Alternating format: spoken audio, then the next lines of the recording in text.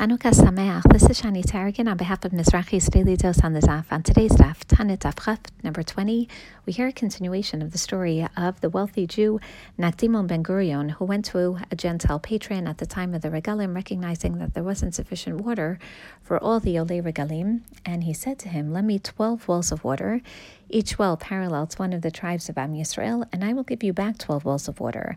And if I don't give it back to you, then I will give you 12 talents of silver." And he set a date for the repayment of the water. The date came, and unfortunately, the waters had not filled up the springs that year. So Nakdimon Ben Gurion davened to HaKadosh Baruch Hu, and sure enough, the wells filled with water, albeit the sun had already set. So Nakdimon davened again, and miraculously, the sun shone through, and he was able to repay the debt through water instead of through the talents of silver. And the question is, why do we need this story? We're going to hear in just a few dafim the famous stories of the tefillot of Choni HaMa'agel and of Abba Chilkia and Chanan Hanachbe. And the question is, what does this story add to our recognition of the miraculous nature of rain as given by HaKadosh Baruch Hu? Well, if one looks carefully in the story, the beginning of today's daf gives us the answer, which is that at the time that the date came, the patron, the Gentile, went into a Beit Merchatz, whereas Nakdimon nechnas leveit hamikdash kshehu atzev netatef amad b'tvilah.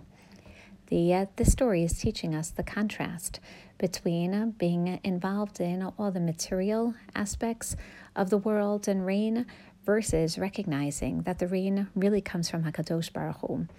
And perhaps what we're supposed to see is that Nakdimon Ben Gurion initially had said, "I will pay you for the water," whereas the entire Masechah tells us about the nature of tefillah and tanit as a means of appealing to HaKadosh Baruch Hu for the rain.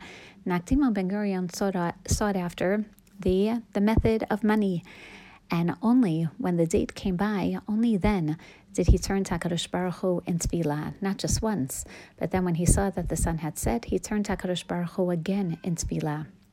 And the contrast then, not only between the 12 wells of water versus the 12 talents of silver, but the culture of a Beit Merchatz, of a bathhouse, where one bathes in water, but this is clearly only for physical pleasure, versus turning to tefillah to grant rain from, or to have HaKadosh Baruch Hu grant us rain.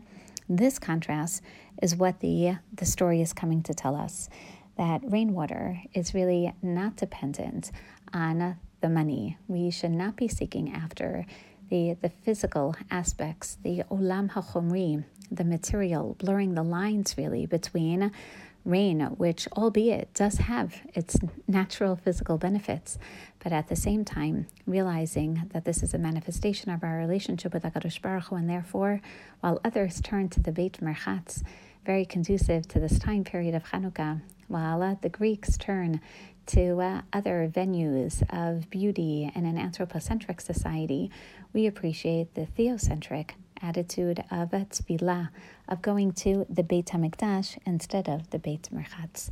Have a wonderful day and a happy Chanukah.